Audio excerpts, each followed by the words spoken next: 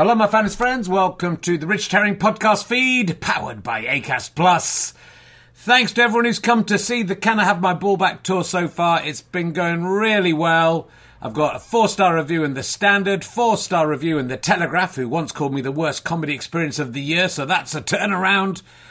People have been coming, people have really been enjoying it, and it's getting better and better. The only gigs this week are both in Pocklington, the town I was born in, near York. There's a couple of tickets left for the evening show and a few more tickets left for the matinee, I think about 4:30. But we'd love to see you there, Yorkshire. Pop along. Check richardherring.com/ballback/tour or richardherring.com/gigs to see if I'm coming near to you. There are tickets left for nearly every show in the tour. I think Norwich has sold out. And a couple of gigs in London could do with your support as well. Anyway, please listen to the podcast. Do spread the news about the podcast to your friends. Listen as much as you can. Numbers are slightly down, which may affect the future of this podcast. So just leave it playing, even if you're not in the room. Love you. Now sit back, relax, and enjoy whatever it is you're going to listen to. One size fits all seemed like a good idea for clothes. Nice dress. It's a t-shirt. Until you tried it on. Same goes for your healthcare. That's why United Healthcare offers a variety of flexible, budget-friendly coverage for medical, vision, dental, and more. So whether you're between jobs, coming off a parent's plan, or even missed open enrollment, you can find the plan that fits you best. Find out more about United Healthcare coverage at uh1.com. That's uh1.com. Hey there, it's Michelle Norris. I'm host of a podcast called Your Mama's Kitchen. When I travel, I'm usually looking for a way to find a taste of home when I'm not at home. And one of the things I love to do when I am at home is entertain. And Airbnb allows me to do that. When I was in California recently, I rented a house that had a great kitchen. And when we were sitting around the table, we were all thinking, we're in someone else's house. Someone could be in all of our homes as well. If you have a home, but you're not always at home, you have an Airbnb. Your home might be worth more than you think. Find out how much at airbnb.com/host. Hello there, welcome back to Richard Herring's Leicester Square Theatre podcast. It's episode 101, and my guest is Ian Leaf, as we used to call him on this one, Richard Not Judy. We are putting all this out for free, as usual, on audio and on video. We haven't thought of any way to pay for it yet. So if you want to help us pay for this series, you can go to www.gofasterstripe.com/badges. All the money made on badges in June and July will go to help fund this. So that's both monthly and one-off. Also, if you go to Go Faster Stripe, you could buy this, the RHLSTP. Stop saying that, you people down there. Kickstarter DVD. This is a DVD of me interviewing myself here on the stage of the Leicester Square Theatre for an hour in front of a frankly confused audience. So if you would like to see that, then this DVD is the only way to do it. There's also the backstage interviews from season 7 that you can only get if you're a badge subscriber. And if 300 people were to buy, is it that few? Could be. 300 people were to buy this, then we would pay for all the expenses of this series. So that's not much, is it? So if you haven't got it yet, why don't you buy this, or just buy a badge, or just enjoy this stuff for free until we go bankrupt and can't do any more. Let's listen to Richard Herring's Leicester Square Theatre podcast. Ladies and gentlemen, welcome to the Leicester Square Theatre. The big question that everyone's asking is, which Rich will it be? Will it be Fat Rich or slightly less Fat Rich? Please welcome him. He's a man who spent his Saturday morning kneeling on the floor between Bonnie Langford and a woman off of Towie, pretending to move a small piece of paper around as if it was a human being. I think that happens. Please welcome, which one will it be, Richard Herring?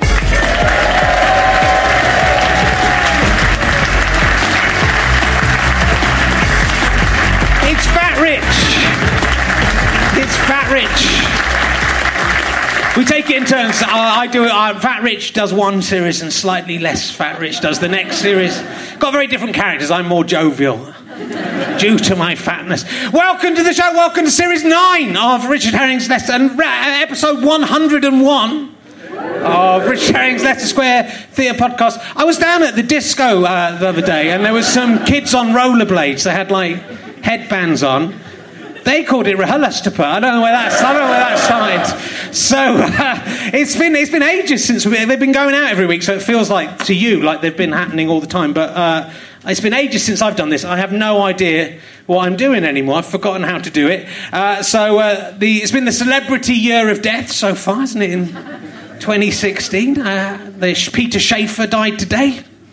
Yeah, thought I'd break that to you. He wrote Equus and Amadeus. He didn't write that one. He's not that good. He's no fat, but he's dead as well, I have to tell you. So, and thanks to Peter Shaffer, I have seen Harry Potter's penis. So, he didn't die in vain.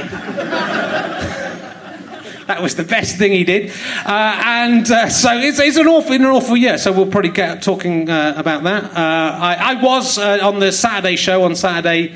That's when they should put it out. It's convenient. With Bonnie Langford, who I love, from Just William. Some of you remember. You'll remember from Just William. The rest of you remember from Doctor Who or Gypsy. All sorts of things she's been in. And Fern McCann, who apparently is... She's from reality TV and Russell Brand's penis. I was quite ill. I had the shits on Saturday, I have to tell you. And I might have hallucinated this, but I did. I said I'll do anything to get back on TV, but I was kneeling on the floor between the two of them, manipulating the legs of a paper man while an orangutan picked at my hair. That didn't happen, did it? That clearly... That was just a dream. There's lots of great things have happened in medicine. There's been a penis transplant in America. I don't know if you saw this, which is a worrying thing. It's good if you have lost your penis in an accident or a botched circumcision or in action. You've got cancer of the penis. If you've had that, then this is good news for you. You can do penis transplants. I'm worried. I've got a very lovely penis.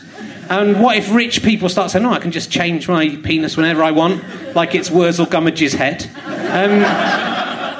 They'd come after this beauty. They would say, it's like a fashion accessory. So it's a worrying time for me and the men with the beautiful penises. They will be harvested.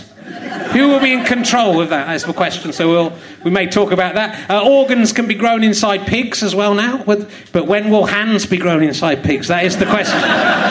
When that happens, all my dreams will come true.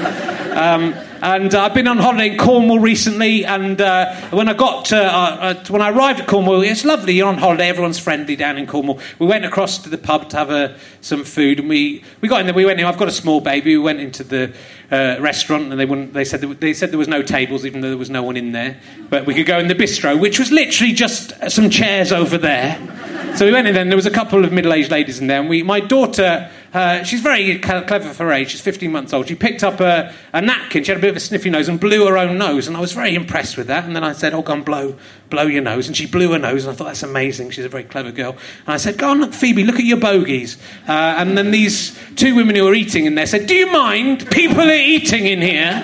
Which, I thought was a bit of an overreaction. It was a charming moment. But I realised I'd overstepped a mark. And I apologised. And the woman said, I should think so. I can't believe I didn't. I sort of sat there and just laughed and smirked at my wife, who was furious. But that is not the way to accept an apology, is it? I should think so. That hasn't happened since the 1970s. So I was annoyed by that. This is what's been happening to me. And if you're a fan of Me 1 versus Me 2 snooker, then I have been recognised as a transgressive artist, and I'm genuinely, at the end of July, I will be performing 3 frames of Me 1 versus Me 2 snooker live at an arts festival called Tempting Failure. The act before me is a man who cooks his own faeces. He poos in a pot and then cooks it and offers it to you to eat. And then I will be playing snooker against myself. It's the best thing that has ever happened to me. In the world of transgressive art, someone who doesn't cook their own shit, he's the really transgressive one. And they go, well, at what point will you be cooking your shit during the snooker? I go, well, I probably won't cook it at all. I'll probably just hold it in until afterwards. Though I think Me Too might try and wee in a cup and then trick me wanting to drink in it. That is we'll see how that goes. So do buy tickets for that. There's lots of great... I was hoping to get Grayson Perry on this series. It's not going to happen this series, but I will hopefully get him on next series, and we'll talk about I'm hoping to win the Turner Prize with this. Genuinely, I'm serious about it, and you can only win the Turner Prize before you're 50, so I've got to get a shift on. Anyway, look, there's loads of stuff, because someone interviewed Jodie Foster, and lots of people are stealing my questions, but they asked Jodie Foster whether she preferred a hand made out of ham or an armpit that dispensed sun cream, and Jodie Foster went for the sun cream armpit, because she's quite fair-skinned. So there you go. So if you do bump into a celebrity you think is too big to appear on this podcast, then do ask them some of the emergency questions and film it so we can find out. But someone who's definitely not too big to appear on this podcast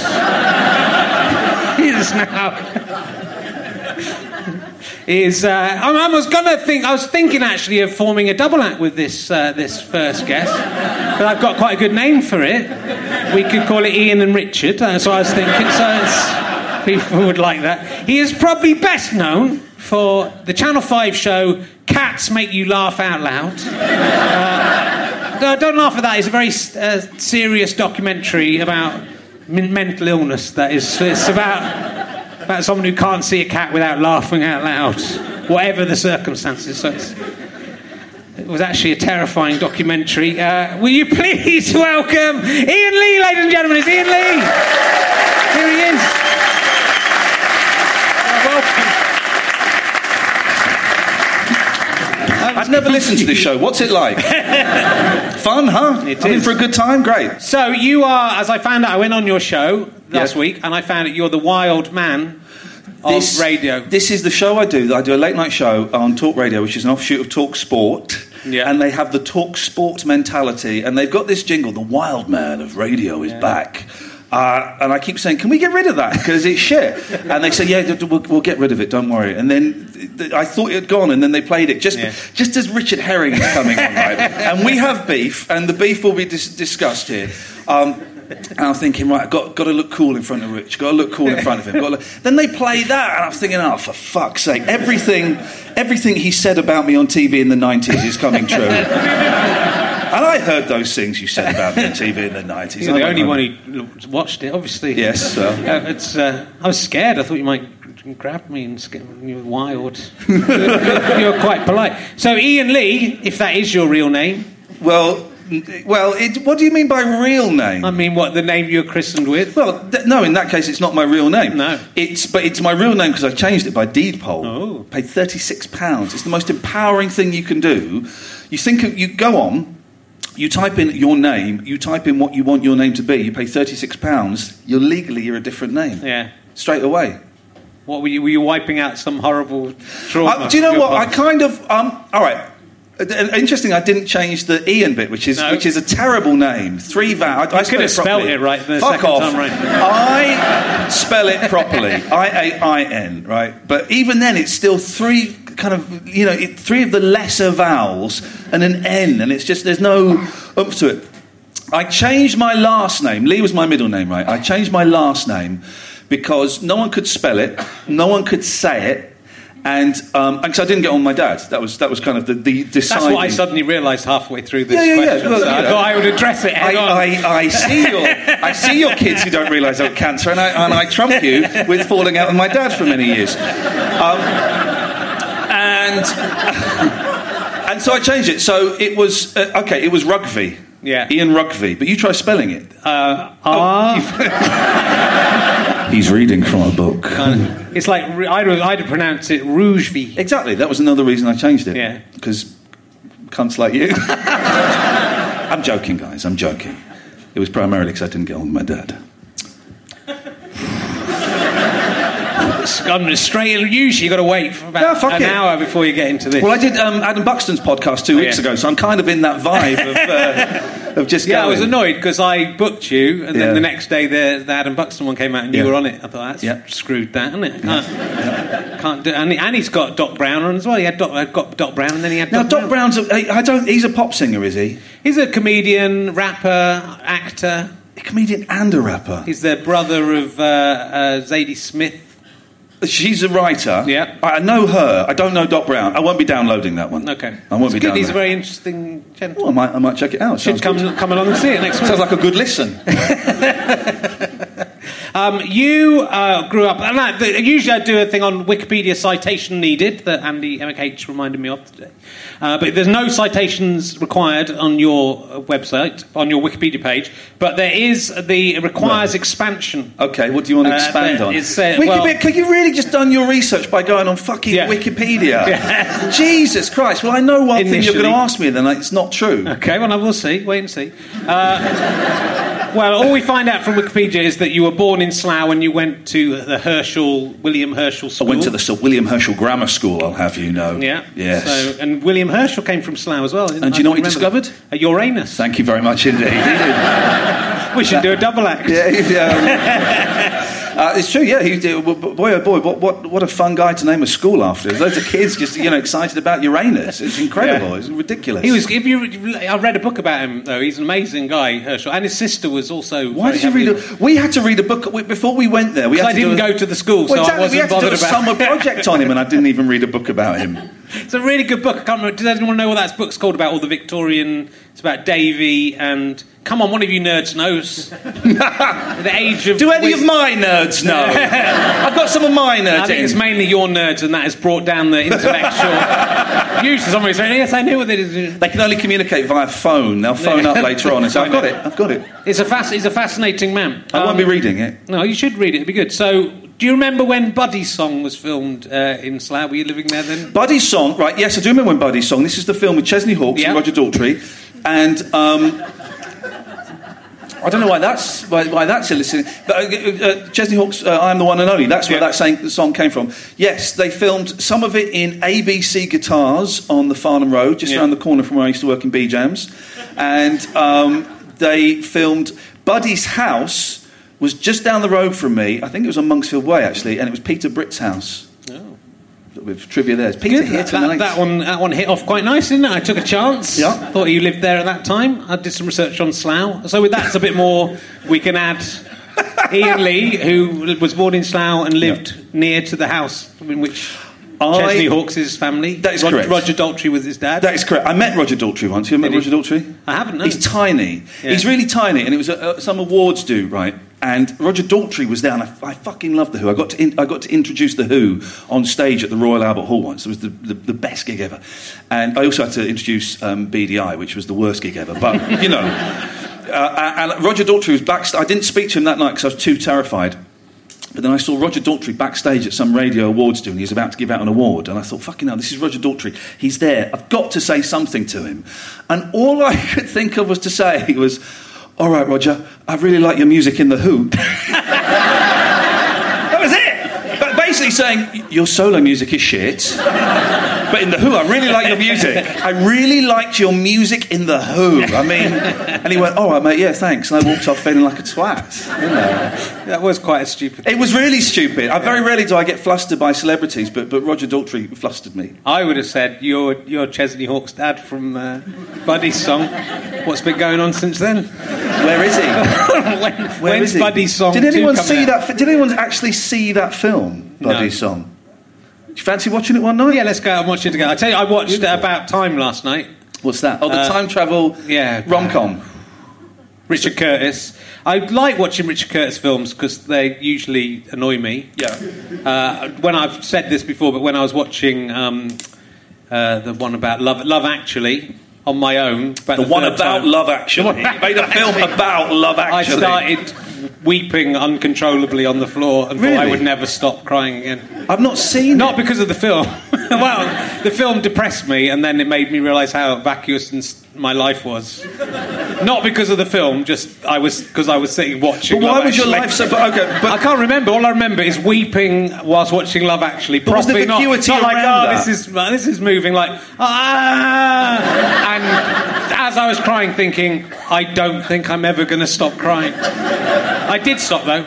So that's a minute ago. There's a message of hope for you. So I don't think I've only ever seen Four Weddings and a Funeral. That's good, that one. That was good. I enjoyed that when it came out. I like time travel films. I wouldn't want to watch a time travel rom-com. I watched The Time Traveller's Wife, and that was shit. Yeah. I do like a good time travel film. I'm obsessed with time travel, and because I think I can do it. And About Time is a very, very poor... I mean, I've talked about Goodnight Sweetheart a lot on this podcast. Oh, yeah. Of course, goes back in time and invents the Beatles. There's now the American Goodnight Sweetheart, 11/22/63. What's your top 3 time travel films? They're all quite bad. I don't think many of them are very good. No? I like the original Time Machine. Okay. With Rod Serling in it. Yeah. Not Rod Serling in it, Rod Taylor in it. Still alive, I think, Rod Taylor. Am I right? Not after this year, 2016. We're coming for you, Taylor. You're dead. I like the bad ones, and it's quite bad About Time, because this guy can travel in time back in his own life, a bit like Quantum Leap. Except it's actually within his own life, but he just doesn't use it very efficiently, and he does it to basically rape a woman. But to rape a woman that he's already going to have sex with. That's the time traveller's wife. He does that. He goes back and grooms a young 8-year-old girl. Yeah.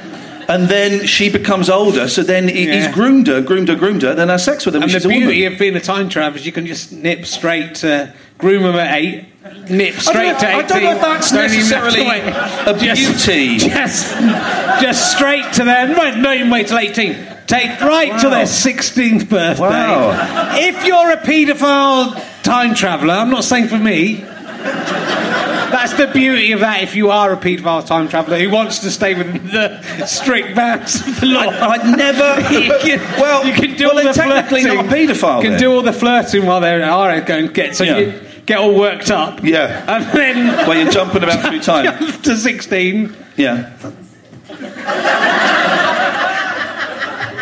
We have to destroy this technology. We have to go back in time and destroy this technology before Glitter gets his hands on it. Yeah.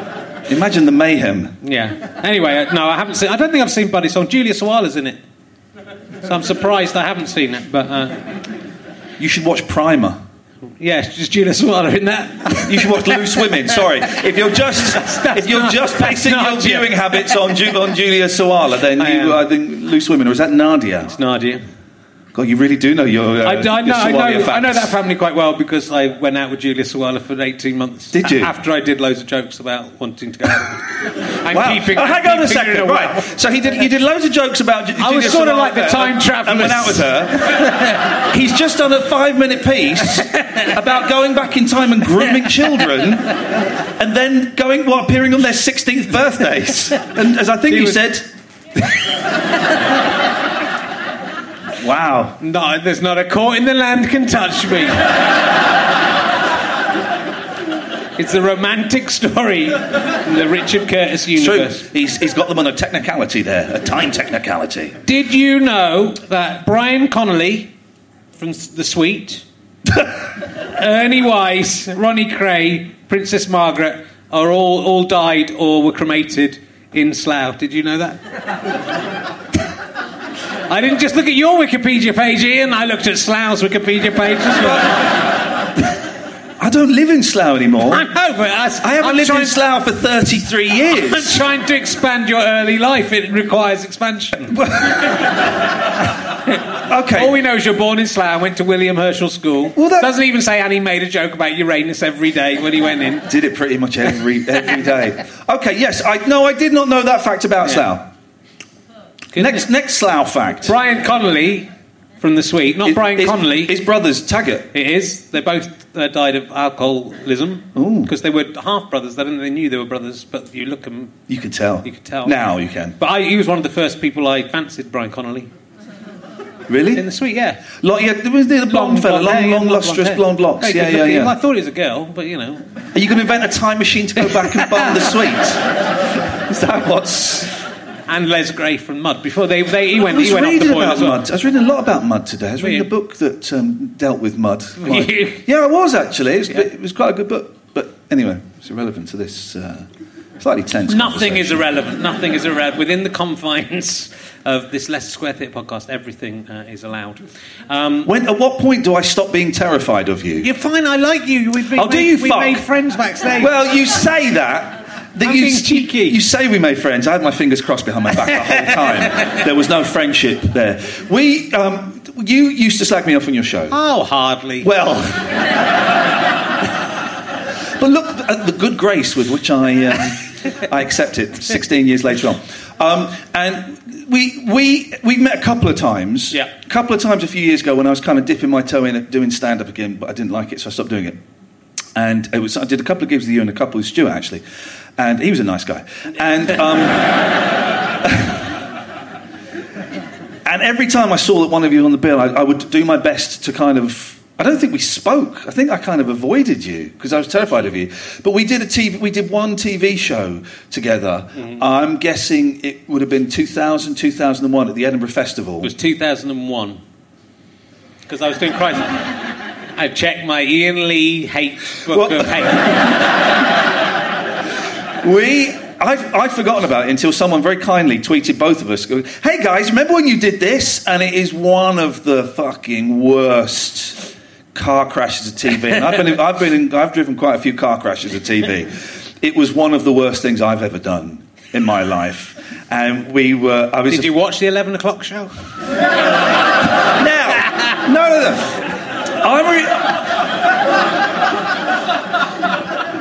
I was too busy spending. Sorry, it just came back. Too busy spending the thousands of pounds I got. We found out how much we got paid. He got a lot more money than I did. I'm really proud of the 11 o'clock show. Yeah. And I'm aware of my place in it, and I'm aware that I am the weak link in the chain that was Sasha and Ricky and Mackenzie and Dom Jolly and Charlie Dom Jolly's the weak link in that. Jimmy Carr and the tea lady. I'm aware of my place beneath all those. But I love the 11 o'clock. I was 25 years old. I've been signing on. I had to move back to my mum's. I was skin.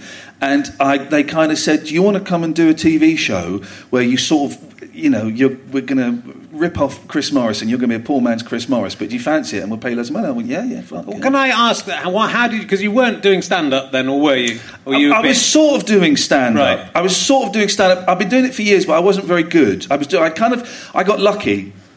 And I'd made friends with Mackenzie Crook, and he kind of took me under his wing. So we did a couple of Edinburgh shows together. And, he was in a different league to me. He was brilliant. And he was very generous with his time with me. So I was doing stand-up. I was also doing a little bit of really shit local radio. Right. I had this terrible agent, whose name I won't mention, but you may have come across him at some point in the 90s. And he got me this...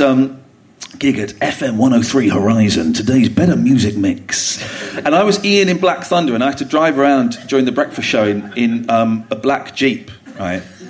And they would say, "Let's find out what Ian in Black Thunder's up to now. Ian, where are you?" And usually I was on some shitty estate in Milton Keynes trying to persuade people to come and be on the radio. It was fucking horrible.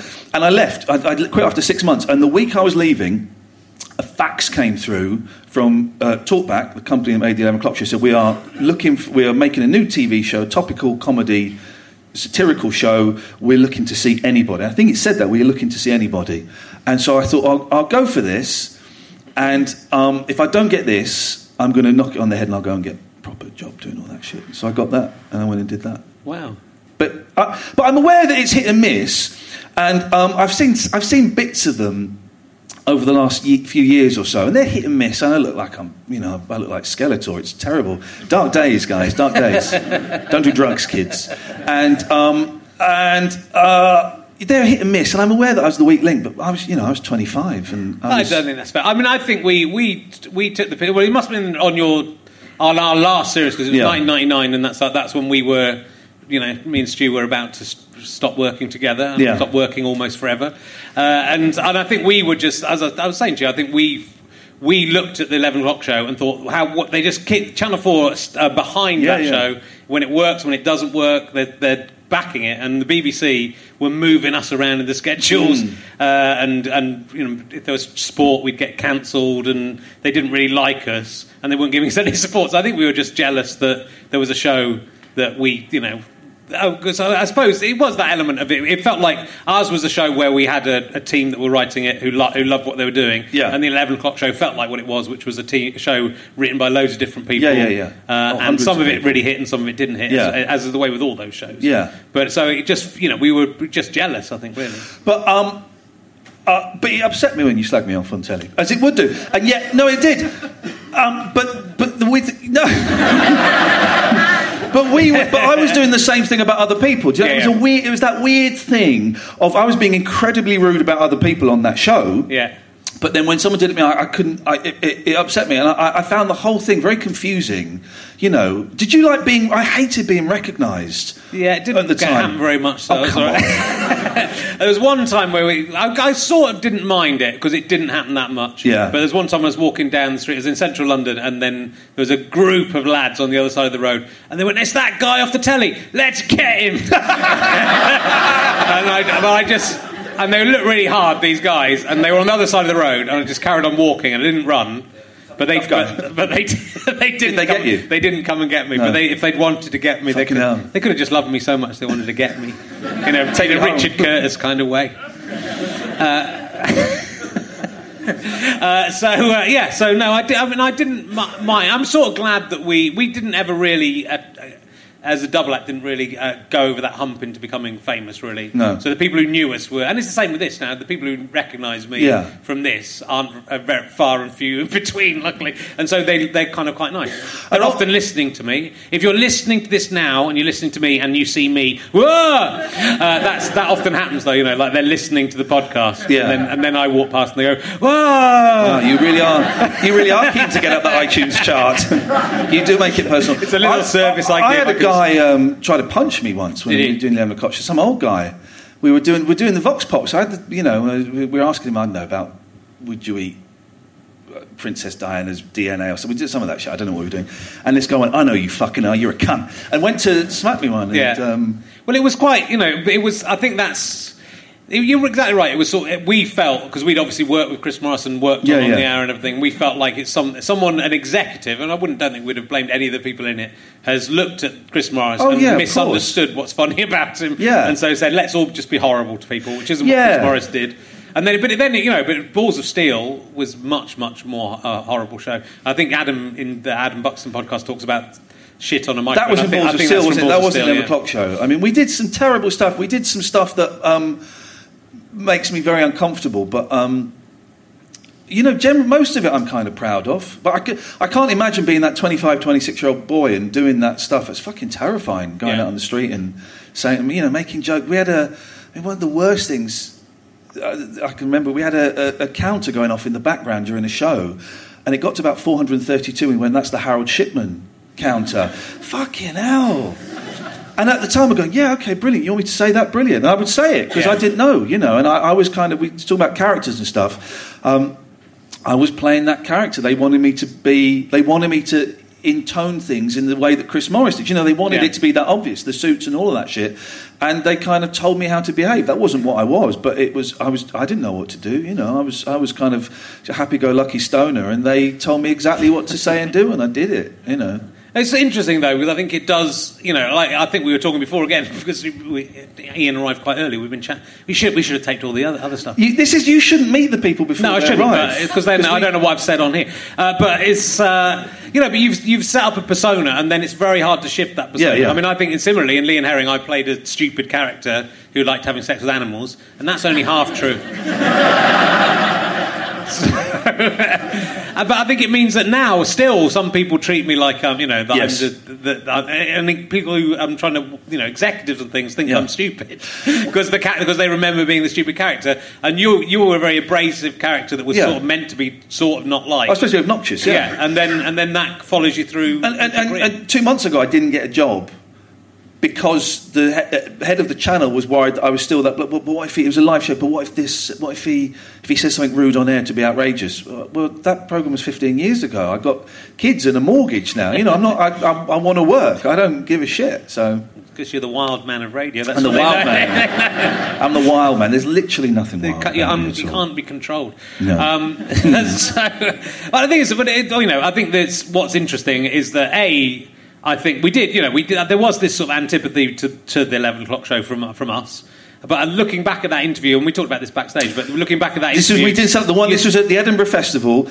This was like the Perrier Awards winners' night or something, and it was like 11 at night or something. Yeah, everyone was drunk. I was very drunk. I mean, I'm bloated in it because I'm drinking so much at that time that you can, I look like worse than I do now. I was very skinny in it for reasons. I wasn't eating. And so, but I think we were called. I was just called over to sit down, and then I sat there and you sat there, and we were both thinking, "Oh no, it's that prick." But I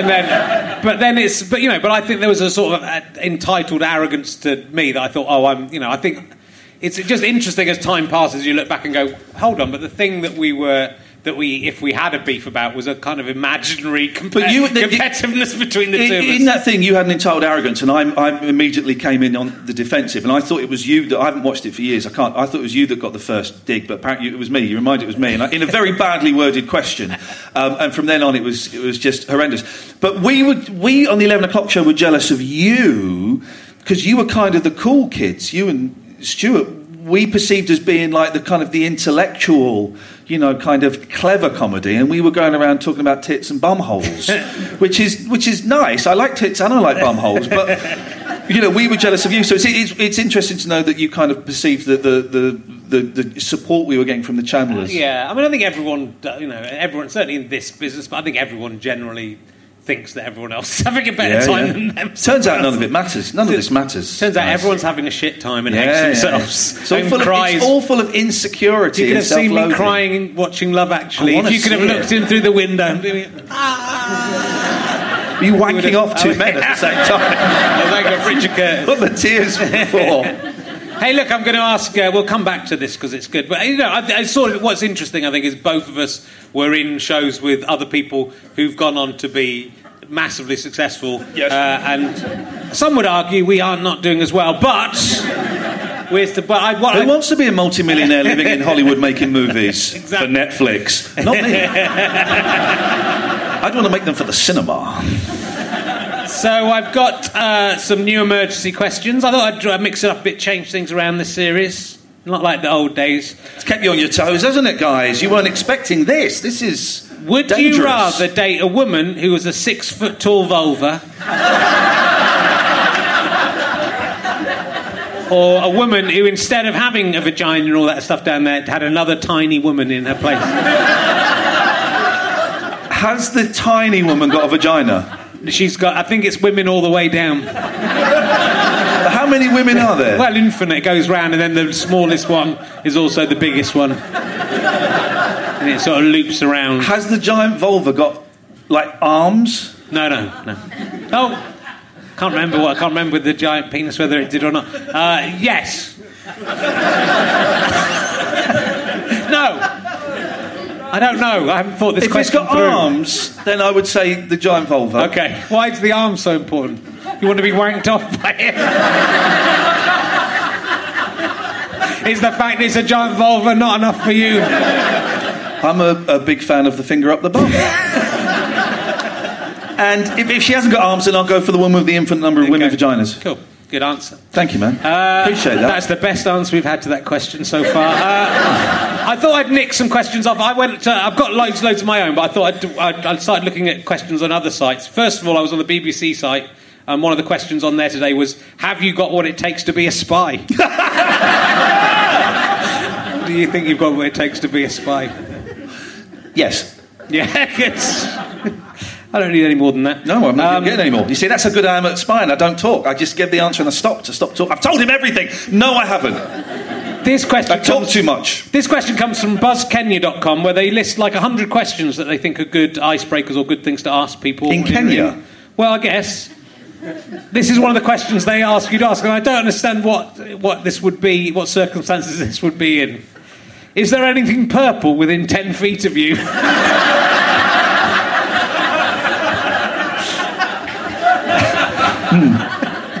I mean, it's interesting because that sort of implies you're just ringing people up, doesn't it? To answer, I'm going to make friends, I'll ring them. Is there anything purple within 10 feet of you? Well, if...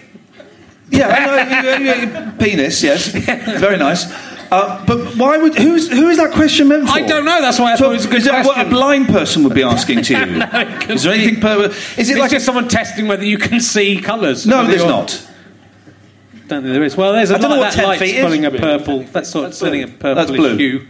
Don't worry, Tony's coming on soon. He'll be fine. Don't worry, guys. Okay. Then this is another one from thoughtcatalog.com. This is That's not a website. This is a date question. Thoughtcatalog.com. This is a question to ask on a date. Okay. What trajectory are you hoping to push yourself onto?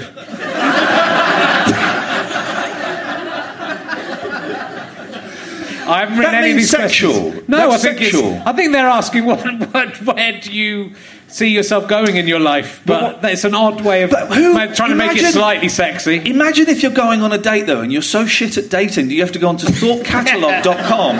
Fuck, what am I going to ask her? I know, thoughtcatalog.com, and they just write them down, and they go, right, I'm just going to nip off to the toilet, and they get, what trajectory do you see yourself going on? Imagine if you had your own interview show and you were so shit you just Googled what? Good question. This is from MarshallJonesJr.com. 100 questions to ask people. Yeah. Have you ever tried sushi? Yes, I have. Yeah. I don't like the fish. I like the other stuff. You don't like the fish so much? I don't like the fish so much. That's I've got one of my youngest boy. We like going to Yo Sushi, but only on a Monday, Blue Bowl Monday, because it's much, much cheaper. Otherwise, it costs a fortune. And he'll get all of the ones with the fish on, and he'll just take the fish off and just eat the rice. Just eat all of that shit. He won't touch the fish. You just want to send him home and eat some rice. It's cheaper. Okay, and I'll get back to some of my own. But this is lifehacks.io. I don't even know where's IO. It's where? Indian Ocean. How can there be a website in the Indian Ocean? If you could jump into a pool of something, what would it be? Do you want me to say spunk or shit or something? What do you want me to say? It's interesting you went straight for spunk or shit or something. Is that what you want? You could have had anything I'll you say wanted. it. You could have said champagne or do you want me to say, jelly baby. You want me to say spunk or shit? All right, spunky shit. Is that what you want, Herring? You've got it. I'll perform for you. I'm your monkey. And this is... I'll do one more. This is from hellogiggles.com. Oh, that sounds fun, doesn't it? If you had this is genuinely a question on the internet. I could have made this one up. If you had the option of adopting a baby fox or a baby koala, which one would you choose? Fox koalas are nasty. Well, foxes are pretty nasty. Ooh. A koala. I wouldn't have. Why would you have either of those? I don't like animals. That's the choice. Those are the options. Okay, fox. And there's no option of you can't adopt one of them. Which would you? You're being forced to adopt a vicious animal. Which one would you go for? I mean, that's not really what this podcast's about. Why?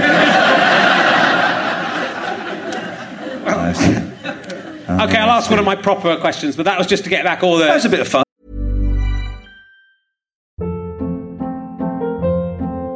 Hold up. What was that? Boring. No flavor. That was as bad as those leftovers you ate all week. Keke Palmer here, and it's time to say hello to something fresh and guilt-free. Hello Fresh. Jazz up dinner with pecan-crusted chicken or garlic butter shrimp scampi. Now that's music to my mouth. Hello Fresh. Let's get this dinner party started. Discover all the delicious possibilities at HelloFresh.com. Even when we're on a budget, we still deserve nice things. Quince is a place to scoop up stunning high-end goods for 50 to 80% less than similar brands. They have buttery soft cashmere sweaters starting at $50, luxurious Italian leather bags, and so much more. Plus, Quince only works with factories that use safe, ethical, and responsible manufacturing. Get the high-end goods you'll love without the high price tag with Quince. Go to quince.com/style for free shipping and 365-day returns. Hey there, it's Michelle Norris. I'm host of a podcast called Your Mama's Kitchen. When I travel, I'm usually looking for a way to find a taste of home when I'm not at home. And one of the things I love to do when I am at home is entertain. And Airbnb allows me to do that. When I was in California recently, I rented a house that had a great kitchen. And when we were sitting around the table, we were all thinking, we're in someone else's house. Someone could be in all of our homes as well. If you have a home, but you're not always at home, you have an Airbnb. Your home might be worth more than you think. Find out how much at airbnb.com/host. All the haters stealing my questions and asking her to Jodie Foster. It's ruining it when Jodie Foster's on here and says, I've had that question before. Thanks a lot, copying your questions. Which death in 2016 has hit you the hardest of the celebrities? All right, I'm going to say it, right? And you're going to think I'm taking the piss, and I'm not. I wasn't a fan of Bowie. Wasn't a fan of Prince. It was kind of sad, but, you know, I don't really like it. But there was one death, and when it happened, I kind of thought, it felt weird that this guy had died, and it felt like suddenly the whole cosmos was on a bit of a shift. Genuinely mean this. There was something had shifted in the universe. It was David Guest, right? And I didn't know the fella. I met him once, and he was a very nice fella. But there was David Bowie. All right, yeah, you can kind of imagine him dying. Prince, you know, Paul Daniels was old and all. But there was something about David Guest's death that was so unexpected and so weird. And he was about to do a tour entitled David Guest is Not Dead. This is true. That was going to be the David Guest is Not Dead tour. Yeah. And then he died just before he went on that tour. And I found that one very uncomfortable. But honestly, I'm not really a fan of any of the people that have died. Wow. Paul Daniels I used to like in the 80s. He was he was good. The thing I enjoyed most about Paul Daniels' death... Yeah. Whoa. And I didn't enjoy much of it... was when he made the announcement that he was going to die on his website. Whoever made the announcement, it was made in the font was Comic Sans, and I just don't think that is an appropriate. I think after all the things are going to go, I'm dying of an incurable brain tumour in hieroglyphics. Yeah, well, you'd use a sort of Gothic or something like that if you want to be. But you wouldn't go. I'm dying of an incurable brain. I didn't notice that. Yeah. I must have missed that. Terry Wogan's the one. I genuinely Terry Wogan. I can't believe Terry Wogan's dead. And out of all of them, and I wasn't a massive fan of Terry Wogan's particularly, but just the idea that Terry Wogan could not be anymore because he still feels like he's everywhere anyway. Yeah, I know what you mean, but he was old. I know, but I just can't believe he's not here anymore. Out of all of them, and there's lots of people that could. Have there been more deaths this year, or is it are the press kind of building it up, making a big thing of it? Are they bloody David Bowie? No one would have cared about that in 2015. Well, maybe there's a murderer going around. There could be. I suspect a murderer. But or just like this normal, did this number of celebrities die every year? But they've done that thing for 2016. It's cursed. I think genuinely it's because the entertainment television era, and people becoming celebrities. That this is now reaching the point where all those people are hitting about 70. Yeah, the first wave.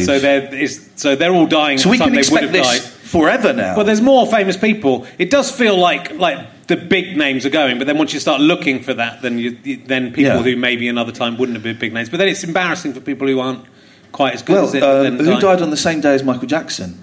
Farrah Fawcett. Farrah Fawcett Majors died, didn't she? But she's a big name. She if she died another day... exactly, that's the thing. She lost out. But there are people who then die, you go, well, that's not good. That's not a good enough follow-up to Prince, is it? I can't remember who it was who died after... Carla Lane. No, well, Carla Lane, there's someone who died the week after Prince. I did a joke about it. He was some actor. Then that's not good enough, is it? That's arrogant of him to die. After Victoria Wood and Prince, it's got to be someone who got up it. Muhammad Ali, that would have been a good one. Yeah. That would have been the time.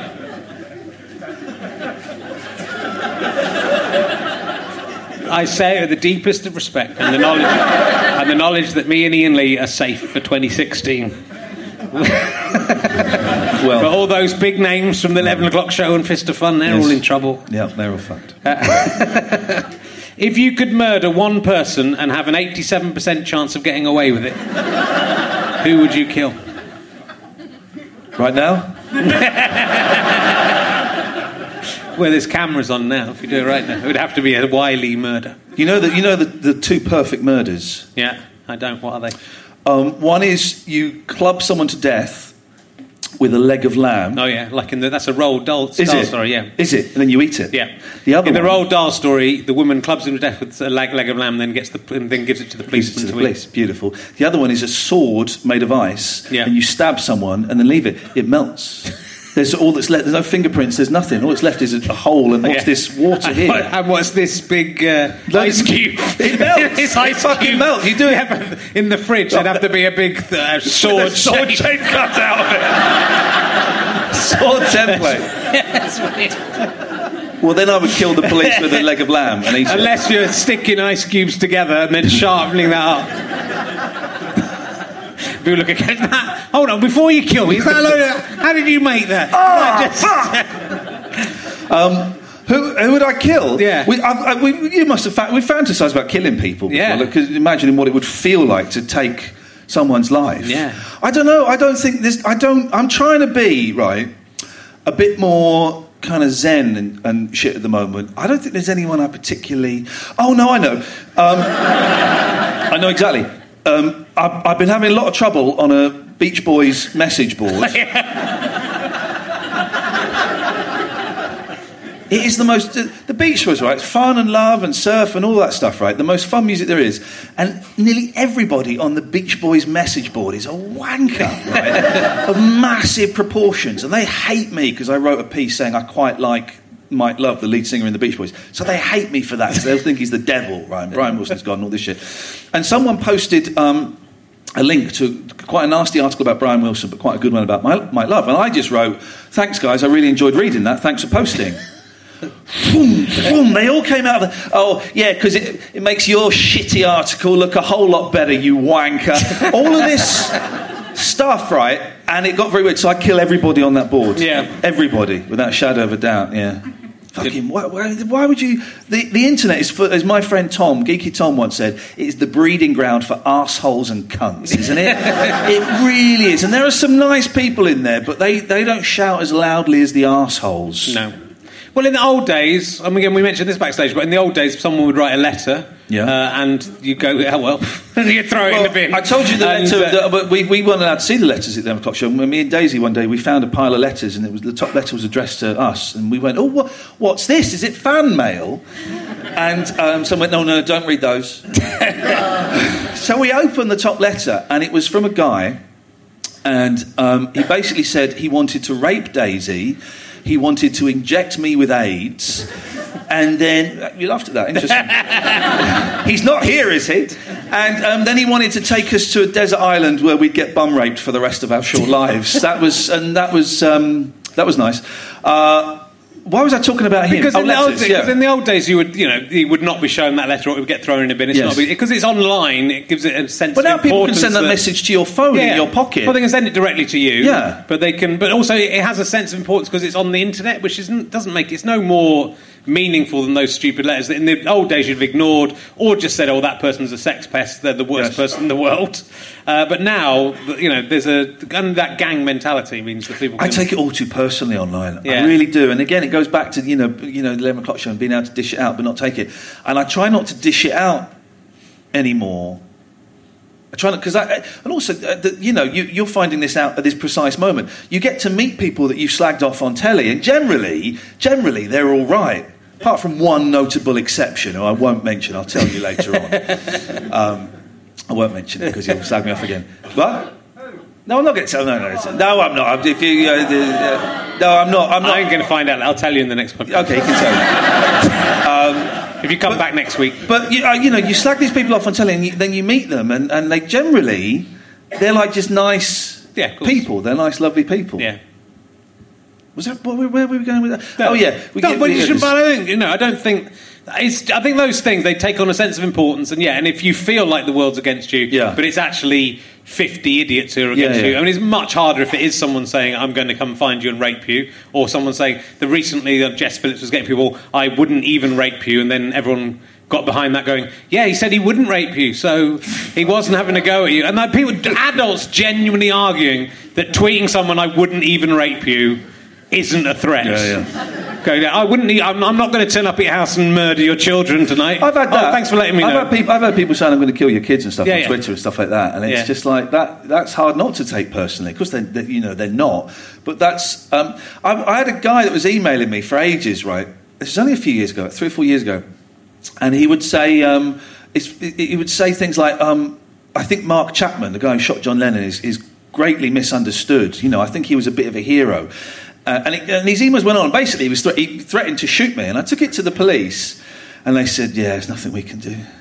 I said, "Right, this guy's threatening to shoot me. He says he knows where I live, and he's going to shoot me." And they said, "Right, yeah, there's nothing we can do. If you spot anything suspicious, dial 999. And I said, what? Like, if I spot a man pulling a gun out of his coat and aiming at me, that's when I should call you, is it? They went, yeah, that would be, we'll see if we can do something there. And they didn't give a shit. Yeah. Well, they weren't fans of the 11 o'clock show. That was it. But, you know, there's and Josie Long recently had, like, someone sent her a load of pictures of murder victims. I think Fred West victims and other victims with her picture at the end of it. And she took it to the police, and the police couldn't do anything with that. But they can do, you know, they can if they can be bothered to do stuff about it. They can if they. It just takes a lot of work to. Depends which copy you talk to. Some are good and some don't care about that kind of stuff. But why? I don't understand. That Josie Long thing was horrible, man, wasn't it? Yeah, but there's lots of really horrible things. The thing is, most people aren't going to. Most people who warn you aren't going to do anything about them. The people you have to worry about are the people who don't warn you. But then you get things like Lily Allen, who had the fellow had been, you know, sending her messages and stuff for years, and then turned up in her bedroom one night. You know, so there are fruitcakes out there. Definitely. There was a girl in Japan, Japanese pop star, who a guy had sent her a gift, and he felt she hadn't been as responsive about that gift as possible, and so it didn't quite kill her, but he nearly killed her. I think he attacked her and stabbed her and stuff. So yeah, I mean, these fuckers are the. I can't believe I got 9. No, look at that guy. I've got through 9 series. He sat there every single time. You think if anyone's just going to pull out a gun? As long as we get it on camera, that's all I ask. At Tackline. I know them by their internet Twitter handles. That's nice. Yeah. But that's good about what you're doing here, is that it's kind of very intimate, and you have I imagine, a kind of a nice relationship with a significant number of your fans. No? Fuck them. Okay, good. Fair enough. They're all right. Some of them are all right. I'm like a dad from the 1970s. I can't show them that I like them, really. Thanks for the money, guys. Cheers. Got my old Apple Watch there. Thanks for that. Cheers. I couldn't afford the swanky one. I just had to get the basic level. Please buy more tickets. Next. So you're a big fan of the Monkees. Yes. And you know Mickey Dolenz. Yes. Have you talked to him about Metal Mickey and his part in Metal Mickey very much? Not very much. No. We've not sat down and discussed. That would be mainly what I would talk about. Metal Mickey. I would wait a bit. I'd go, I love the Monkees. I love that last train to Clarkstown. That was good. Yeah. That's what I'd do. And then I go, what happened with Metal Mickey? How was that? It was good, Metal Mickey. It was good. Mickey Dolenz directed some episodes of Metal Mickey. Do you remember Metal Mickey? Yeah. Who doesn't remember Metal Mickey? It was good. I also used to think he looked like Pigsy in Monkey Magic. Yeah. And I was convinced as an 8-year-old kid that it was the same guy. Right? And that I made up this whole world in my head where he had a contract where he could only appear in things with the word monkey in the title. And I genuinely believed that until I was about 15 years old, and then I realised it was a Chinese fella or Japanese fella. Have you talked to Mickey Dolenz about that? I've not mentioned that to him, no. Although when we went to see them at the Royal Albert Hall a few years ago, my wife said, what's the name of the Chinesey one? I said, what? She said, one of them's Chinese. I said, no, it's not. She said, one of them's Chinese. I said, no, they're not. And Mickey Dolenz comes out. She went, look, him, he's Chinese. He's not, he's just got a very tired face. He's got a very tired face that gives an impression of China. Well, that's the second most racist thing you've said this year. So the first most racist thing you said this year was when you were on Pointless Celebrities, and you had to guess the song or the pop group based on a picture, and there was a picture of 2 Indian girls in front of some spice. So there's quite an obvious thing, and you said corner shop.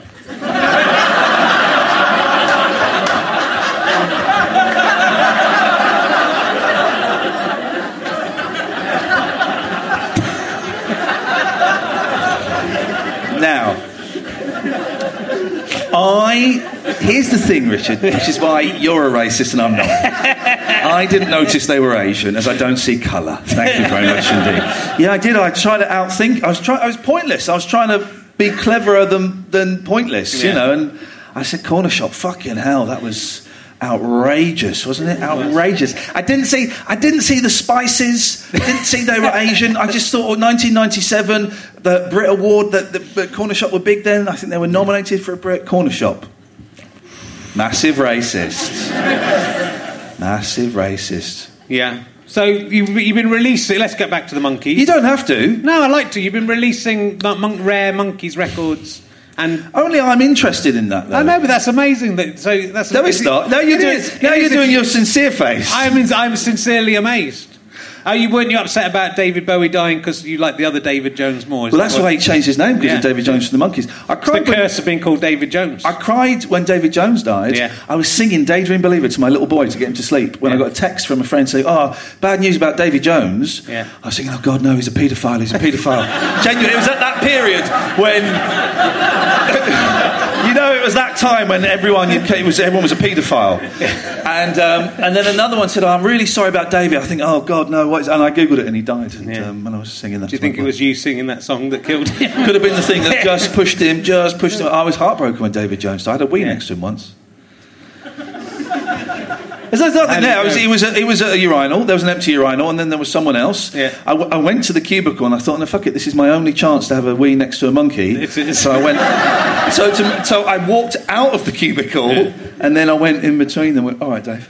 Do you get nerves from when you... I can't go on the urinals often because I'm too nervous. So if I was standing next to someone that I admired a lot, I think I wouldn't be able to wee. Oh, no, I was looking at his willy. Yeah. As you would do? Yeah. I was looking at his willy. So you weren't weeing? Or were you weeing and looking... Or were you looking at his willy? I was stroking one out. Yeah. It was the most erotic moment of my life.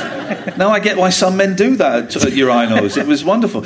No, I didn't... I don't remember the specifics of the actual wee, but I remember being stood next to him while he was... And what was his willy like? It was nice, yeah. It was beautiful, yeah. Lovely. Yeah. I think now he's dead, we should remember it. It seems a respectful thing to do. It just seemed very respectful to describe in detail what it was. I'm not going to go into detail.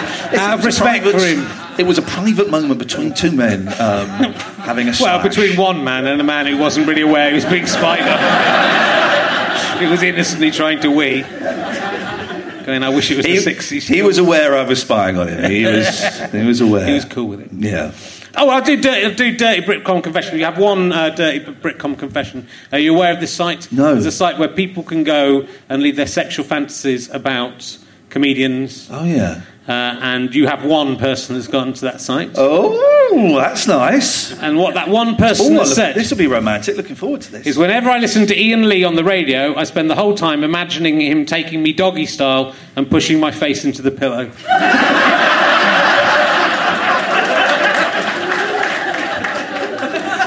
Wow. What I like about that, your shows are quite long. Yeah. And that's just the entire time. Gosh. You take some concentration. I'm still imagining, God, would I be suffocating yet? I don't know. I used to get a woman who'd write to me stuff like that. Yeah. She would phone up, and she was obviously nuts. And she'd say, "Oh, you would say things just as I thought them." And I would say, "Well, yeah, because I said them and then you thought them." She goes, no, literally at the same time. You'd say a word and I'd be thinking that word. And then she would write me letters about how she used to pleasure herself whilst listening to the show and looking in the mirror. It was horrible. Yeah. She's listening now. Well, she was quite old. This was about 10 years ago, so I suspect she's no longer with us. Okay. Thank Christ. Only one entry. One entry. I was impressed. I'm talking about the specifics of this event. There's only one entry. Just like it's a long time to be imagining just a very specific thing. And also, the phone-in show. Sometimes it's quite miserable. Yeah. So people talking about suicide and shit like that. So maybe that's what gets them off. Maybe. I don't know. If they're imagining that you're still doing the show while you're doing it. So it's sort of rutting. Tell me what it felt like when you wanted to kill yourself. Get in the pillow! I've told you! Head in the pillow! Oh dear, that's a very specific desire. Well, if that person, male or female, wants to get in touch, then please send me an email. Let's work this out. Let's work something out, guys. Let's talk about the Persuasionists. Andy McH was very keen to hear more about the Persuasionists. Oh yeah, what do you want to know? What did you think? Well, you asked Adam what he thought of it because you were both in it. And what is your honest opinion of the Persuasionist sitcom that we did the year that Michael Jackson died? And I can never remember. Was that 6 years ago? 7 years ago? When I did Hitler Moustache. 2007, 2009. Definitely 2000. It's after 2007. No, she said 7 years ago. Oh, okay, 2009. And still counting. Waiting for the comeback. It was a sitcom that was done by people, by Ian Morris and Damon Beasley, who did In-Betweeners, and they put me in it, and it had Adam Buxton in it, and Daisy Haggard, and loads of other people. Simon Farnaby was in it, and Jared Christmas, and it's a really good cast, but the script was shit. That was the thing, and as we were doing it, there were some funny bits in it, right? And I don't think it was as bad as everyone said it was, but it wasn't brilliant. As we were doing it, I was thinking, this is weird. It doesn't feel very funny. But what did I know? I'd never acted before, and I didn't know what I was doing, and I trusted the people that were making it, and we did it, and it flopped terribly, and it got a terrible mauling but kind of right. It wasn't as bad. It wasn't very good. Well, there's not. I tried to look up on YouTube so I could watch a bit because I didn't really watch it at the time. No one did. I mean, there's a bit. Well, I thought it was a genuine thing. It's worth going on. It's worth going on YouTube to see it. There's a bit called "The Persuasionist, the Best Bits." Yeah. And it says it looks like it's from the time. It says clips from the Fantastic. It looks really genuine, and it has the whole opening titles. And then Daisy Haggard comes in, says something. It cuts to Adam saying something. Someone else saying something, and then the end credits playing. Brilliant. But it's worth looking at. I've ruined it now, obviously, if you want to. But I enjoyed doing it, and we got paid a lot of money for it, and it was fun to do. It was fun working with those guys. But it was a stinker. It was. I think it's weird. The bit I've seen a bit with you and Adam in it. And I think for me the weird thing is it's impossible to escape that it's you and Adam. So it's because it's people you recognise from other things. Yeah, and it's like an old-fashioned studio sitcom. And Adam's playing it he's acting like he's in a sitcom, which is quite unusual for him. But and I couldn't act. All right, and we did. There were 6 episodes, and the first episode we did about 3 or 4 times over a period of months as different pilots, right? Yeah. So I knew the script for that really well, and we record it on a Thursday. Then on the Sunday, we'd get the script for next Thursdays, right? So I had to learn a whole show in 4 or 5 days, and they kept changing it. And I couldn't do it. I just couldn't. It'd been years since I'd had to learn a script, because 11 o'clock show was all on autocue, so I hadn't learned a script for 15 years. And we had to learn a script, new script every 4 days.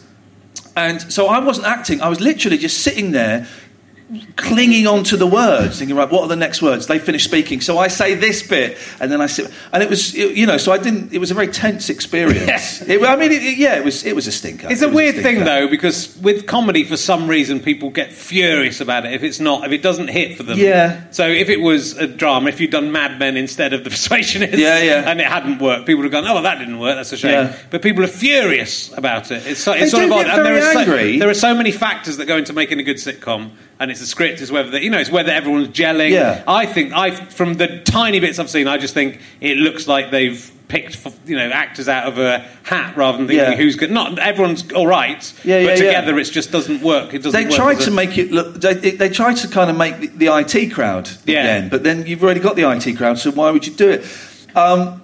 It wasn't good, and then and then I got another mauling for that. I've given up on TV. TV gave up on me about then, and I gave up on TV about 3 years ago. I finally realised they're not going to come knocking for me. I don't like it anyway. I like the money. We're both saying TV pays better than radio and stuff, but they're not good. I'm not going to get a proper. I get asked to do, like you were saying on the Saturday show. I've been on there, and it's fun.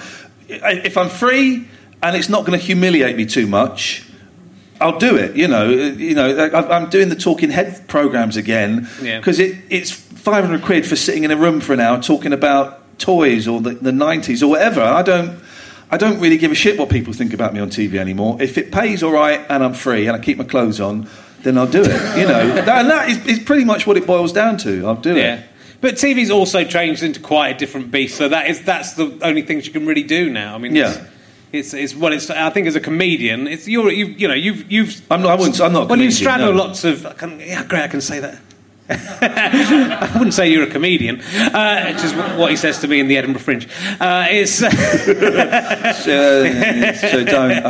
low. Yeah. But no, you're doing lots of. There are only these opportunities. That's what I get offered, like talking head things. And I don't do panel shows. I fucking hate them. Yeah. I did a few and they were horrible. I did. They think it's all over. That's a sports one, isn't it? Yeah. And I didn't. This was really early on in the 11 o'clock show, and I hated it. I didn't know anything about sport, and they're just like horrible boys' clubs. Yeah. I remember Gary Lineker turning to me they come in early in the day with all the jokes. All the jokes are written out, and Rory McGrath would just go, I'm having that, and you get left with these shitty gags. And halfway through the record, and I was so humiliated, Gary Lineker just turned to me and went, who the fuck are you? Like that. And I was just like, oh Jesus, I just want to disappear. And I've done a few panel shows since. I did 8 out of 10 Cats, and I had a horrible time on there. I upset one of the panel members, and they were just... It was during it was on the 7/7, the day of the 7/7 bombings, right? And I didn't make a joke about it. And I got a call. My friend was producing it, Dom, and I got a call about 4 o'clock in the afternoon saying we're recording 8 out of 10 Cats tonight. We've had 2 people drop out because of the 7/7 bombings. Would you come in at last minute and do it? I was like, yeah, of course I will. So I went in. I'd missed the dress rehearsal. I'd missed the allocation of all of the gags, and I can't write gags to save my life. And I got there about 7, and it was being recorded in Television Centre, but it was weird. There was no audience. They wouldn't let the audience in because BBC was a terror threat. So it was an empty studio, and we were there. And I upset one of the comedians to the point where, when it was my turn to do my piece, he went, "Go on then, Ian, go on." And I'd start a line, "Go on, this is going to be funny. I'm looking forward to this. Go on then." And I just went, do you know what? I'm not. I don't want to be here, and I'm not. And I just was silent for the rest of the show. It was so uncomfortable that Jimmy Carr afterwards phoned me up and he said, "I'm so sorry about that. That was atrocious what happened." Yeah. And that was the last time I ever did a panel show. I hate it because it's all you've got to get your elbows in and get your dicks out. I think there are different. There are ones that are like that, and there are ones that aren't. I mean, there are some sort of more laddie ones, which is about the competitiveness. I don't like it. I don't like any of that stuff. I thought you would have enjoyed that. Thrived in that kind of world. No, I like the ones where you can. The Radio 4 ones are great because they generally have a much better male-female ratio, which I think really helps get rid of that, and it becomes more chatty and about people supporting each other and telling your stories and joining in that's what I'm more interested in. Rather than I remember watching. They think it's all over on when you go to the TV Centre, you can watch what's going on in the studio on a feed. We were working on some TV show while that was on, and I was watching it going through. And Sean Mio, who's a stand-up comic, was the warm-up guy. Okay, yeah. And he was coming on warming up the audience, and Lee Hurst could see Sean Mio getting laughs in the in the bit between the rounds, and clearly couldn't stand the fact that even at that point he came down as the star of the show and started bantering between them, and then took over the warm up from the warm up guy. God. And I just thought that's sort of typical of that. Yeah. They're so competitive that they can't even. Oh, it's horrible. They can't even let someone get the last one, which isn't even going to be in the show. So. Vinnie Jones. I was on with Vinnie Jones, and his comedic piece was to threaten to take me outside and beat the crap out of me. And I was like, I'll sort you out. I'll sort you out. I was thinking, oh fuck, this is horrible. This is horrible. But I thought it's what you had to do. I thought you had to go and do that thing. It was Harry Thompson, wasn't it? Yeah. Who was producing it then. It was brilliant, and he was doing the 11 o'clock show, and he was a genius producer. He's dead now, unfortunately, but he was a genius. And he convinced me to go on twice. He convinced me to go on, and I just, I fucking hated it. They're very difficult. I mean, I think it is. I think they're sort of getting a bit more. The Radio 4 ones are nice because you're right. I've not been on them, but I listen to them, and you get the impression that it is more of a shared experience, and it is less. The egos seem to be held in check quite considerably. But I don't even watch them I don't even watch telly anymore. I don't really watch much telly, but they're all just who can shout the loudest, and I don't like any of that stuff. Yeah. Well, so then you're doing a lot of radio. Yes. You're the wild man of radio, and that's because you've left jobs a bit, and I've been sacked from loads of jobs. You've been sacked from jobs. You were sacked from your last job before Talk Radio. I was sacked from the BBC. I was doing BBC Local Radio. I disappeared into the wilderness for a few years and did BBC Local Radio, and I got sacked from there because I had an argument with these horrible right-wing Christians, this horrible group, Christian Concern. They're nasty, and they want to ban abortion, make abortion illegal, ban homosexuality, all of this stuff, and make it legal to bully people for being gay, all of this stuff. Nasty.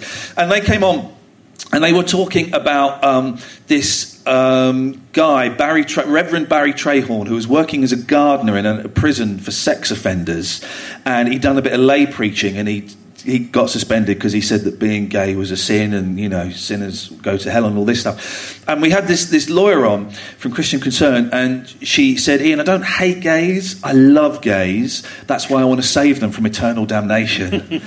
And I went nuts, right? This is on a BBC local radio programme at 6:20 in the morning, and I went nuts, and I just said, you're disgusting, you're a bigot, what you're saying is disgusting, and I think you're dangerous, and you're horrible, and blah, blah, blah. And they after the show, they put a little button on their website that said, yet again, Christianity is being attacked by the BBC. It wasn't an attack on Christianity, it was an attack on arseholes. Yet again, Christianity is being attacked by the BBC. Click this button to get this presenter the sack. And they, only about 160 people clicked the button, and but it was enough for people. It was enough for people for the BBC to panic and to ask me to leave. Yeah. BBC, I love the BBC, but they wouldn't stick by me because I called a bigot. Yeah, but it did seem weird. I mean, I think I heard it obviously because it was playing at the time, and I think maybe you're overstepping your mark as an impartial. Yeah. But then if you listen to even the Radio 2 main Jerry Vine show, he's always giving his stupid right-wing opinions. We've got another text from a truck driver. I've had to pull over Jeremy with tears in my eyes. That's the constant. So, that's what good radio is, to get opinions out there. If she's giving her opinion, you should be able to give your opinion as well. But that, so it seemed... Impartiality was what they 6 months later, they eventually told me they'd let me go for. My boss phoned me up 2 weeks later, and I said, why... some of the stuff I'm not allowed to talk about legally. But I said, why haven't I got a job anymore? And she couldn't answer the question. It took her me asking the question 6 times for her to say, well, you lost your temper, Ian. That was never mentioned in the report. Yeah. So, I'm gutted. I love that job, and, I'm disappointed. Yeah. I mean, it does. But the BBC are obviously very sensitive at the moment and worried about losing their life. I mean, it they should stick up for gay people and bisexual people. They definitely should. People. It makes me, I'm very upset that they're so worried about losing whatever freedom they have, that they're just giving away their own freedom. And it wasn't an attack on Christianity at all. No. It's not my thing. But if that's your thing, man, then that's cool. It wasn't. I'm not anti-religion. I had loads of people afterwards tweeting me saying, come and join our anti-Christianity, our anti-Muslim. You would never say that to a Muslim, I got. And I did say it to a Muslim. I did have a Muslim fellow once because they were... Anyway. But all these anti-religious groups kind of get... I said, no, it's not an anti-religion thing at all. I'm not... I just anti-bigotry and hatred, and the BBC should have had a fucking spine and stood by me and said, what you said, you perhaps... said it, in perhaps a slightly too forceful a way, but the message that you said was great. Yeah. Almost a spontaneous round of applause, guys. Almost a spontaneous. But then I think you've got a lot of backing, and obviously it's led on to other stuff, and you've got this... I've got a better job. Yeah. I mean, in between get that and getting a better job, I had a breakdown, and and I grew a beard, and all of those shit things. But I've got a better job, and it's much better. It's not just on in 3 counties, is it? Your radio show? It's on across the country on DAB. Across the world. Probably 2 counties getting it. But it was good. But so I mean, you're obviously very sensitive, and it upset you a lot. And I mean, it's Oh well. Hey, I'm sorry I said that stuff about you. I've not had one offer from any gay men as a result of me sticking up for you guys. I stood up for you guys. And not one of you has come forward and offered to show me what I was standing up for. We don't know if the doggy-style pillow person is male or female. See you afterwards. I think you might regret that.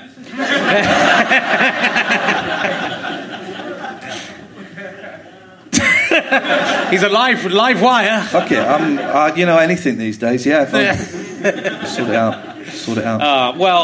I mean, you should also listen to the Adam Buxton podcast, and we should discuss your... It's a little bit more downbeat than this one. It is, but it's a little bit downbeat.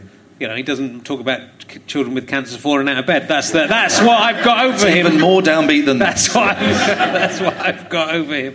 So, if I want, you've got Mickey DeLenz's new single. Yes. I can buy that. Where can I buy that? You don't need to plug this shit. I want to buy it, but no one here is interested in that. Literally, you can buy it on Amazon. You can buy it on Amazon. Wow. Yeah, you can get it there, man. I'm not going to seriously. Buy it. Is it only on vinyl, or can you get it on CD? It's only on vinyl, but it'll be coming out on CD later in the year. But we're not telling anyone it's coming out on CD later in the year because we're not 100% sure. Okay. So we've got an actual proper record label, right? We've had about 4 or 5 albums out, and it turns out running a record label is really, really expensive. Yeah, really expensive, and you don't make any money. You just seem to constantly pay money, and I'm skint as a result of it. Don't tell my wife. Don't, seriously. Well, how's the record label? Yeah, brilliant. Yeah, we sold loads. Yeah, quids in. We're several £1,000s down, but it doesn't matter. It's good to be doing something you love. Though. It's good to be chucking money at something. It yes. is. Well, look at this load of shit. They've chucked money at you. I don't even have Mickey DeLenz in this. This is $35,000. This series. It's going to cost me. Gosh, well, we'll get it back. You've got off to a real boom as well with this. All right, we will. I'll ask you one more new emergency question. Okay. I feel like I've let you down. No, you haven't. No, I feel like I have. You really haven't. Afterwards, you'll go, yeah, see, I was right 19 years ago. He was a prick. He was a prick. I knew it. You phone up Stu. We were right. We were right. Let's get back together just to tear him another one. I don't know. You know, maybe I got the wrong. Lee was the prick at the time.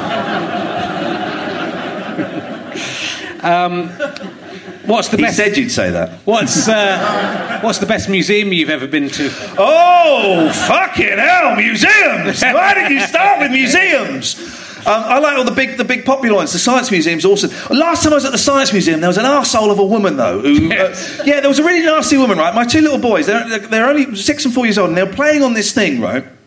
And I'm really conscious of, too conscious of my kids not having too many goes on things when there are other children waiting to play on stuff, right? So we waited ages and ages while these little kids had like 15, 20 goes on this thing. And my boys were having their goes, and they're on their 3rd go. And I could see this woman with her kids. And I said, all right, guys, one more go after this, and then we're going to, a short little game, then we'll let the next people have a go. And this woman said really loudly, oh, what rude children you've got, not letting people have a go. I went, I beg your pardon. She went, look at your rude children. They've been stood there for ages. And I said, I beg your pardon. This is their 4th go. Oh, you're a terrible father. And then I did a thing that I was fucking furious, right? Really furious. But I didn't want to argue in front of my kids, right? And she was just shouting really loudly, oh, look at these. And I did this thing, and I really wish I hadn't done it. I got my phone out and started filming her, right? And then she got her phone out and started filming me. And so we're stood there like this, right, filming each other. And then we had this massive argument. And I said, how dare you criticise my children? Well, you're very rude, man. And then my youngest started crying, and the eldest got very upset, and I'm holding the youngest. And this woman was shouting at me. Her children were ugly as well. Really ugly children. And I didn't say that. I could have said it, and I didn't say it. In the end, I just went, look at my boy, he's crying, I hope you're proud of yourself. And I walked off. So, the Science Museum. Yeah. Well, it's been very lovely talking to you, Ian. Let's... no hard feelings about... Thank you, man. Thank you very much for coming. Ian Lee, ladies and gentlemen.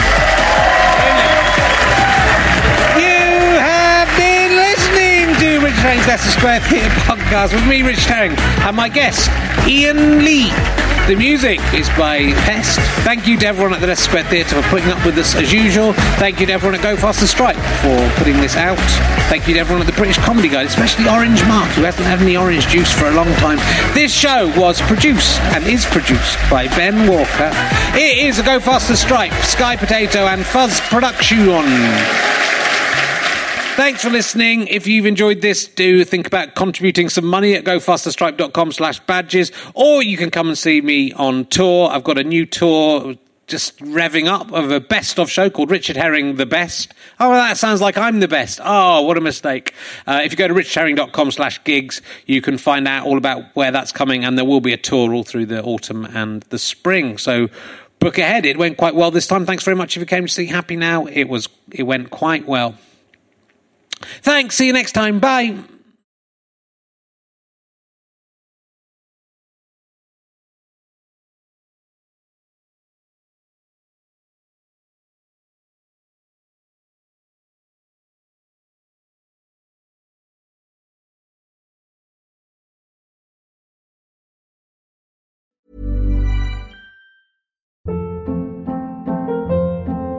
Hold up. What was that? Boring. No flavor. That was as bad as those leftovers you ate all week. Keke Palmer here, and it's time to say hello to something fresh and guilt-free. Hello Fresh. Jazz up dinner with pecan-crusted chicken or garlic butter shrimp scampi. Now that's music to my mouth. Hello Fresh. Let's get this dinner party started. Discover all the delicious possibilities at HelloFresh.com.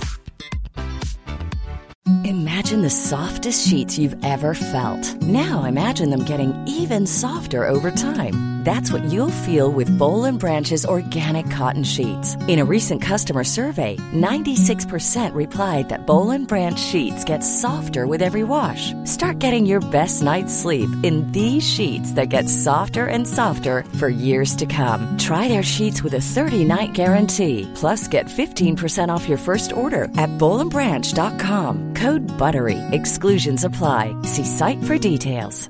Planning for your next trip?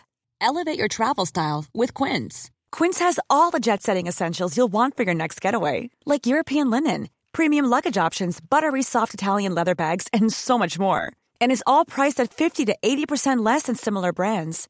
Plus, Quince only works with factories that use safe and ethical manufacturing practices. Pack your bags with high-quality essentials you'll be wearing for vacations to come with Quince. Go to quince.com/pack for free shipping and 365-day returns. Thanks for listening. richardherring.com/gigs. GoFasterStripe.com for all my books, downloads, all that sort of shizzle. Oh, yeah, I know all the cool words. And would love to see you on the Can I Have My Ball Back tour if you can make it. Bye.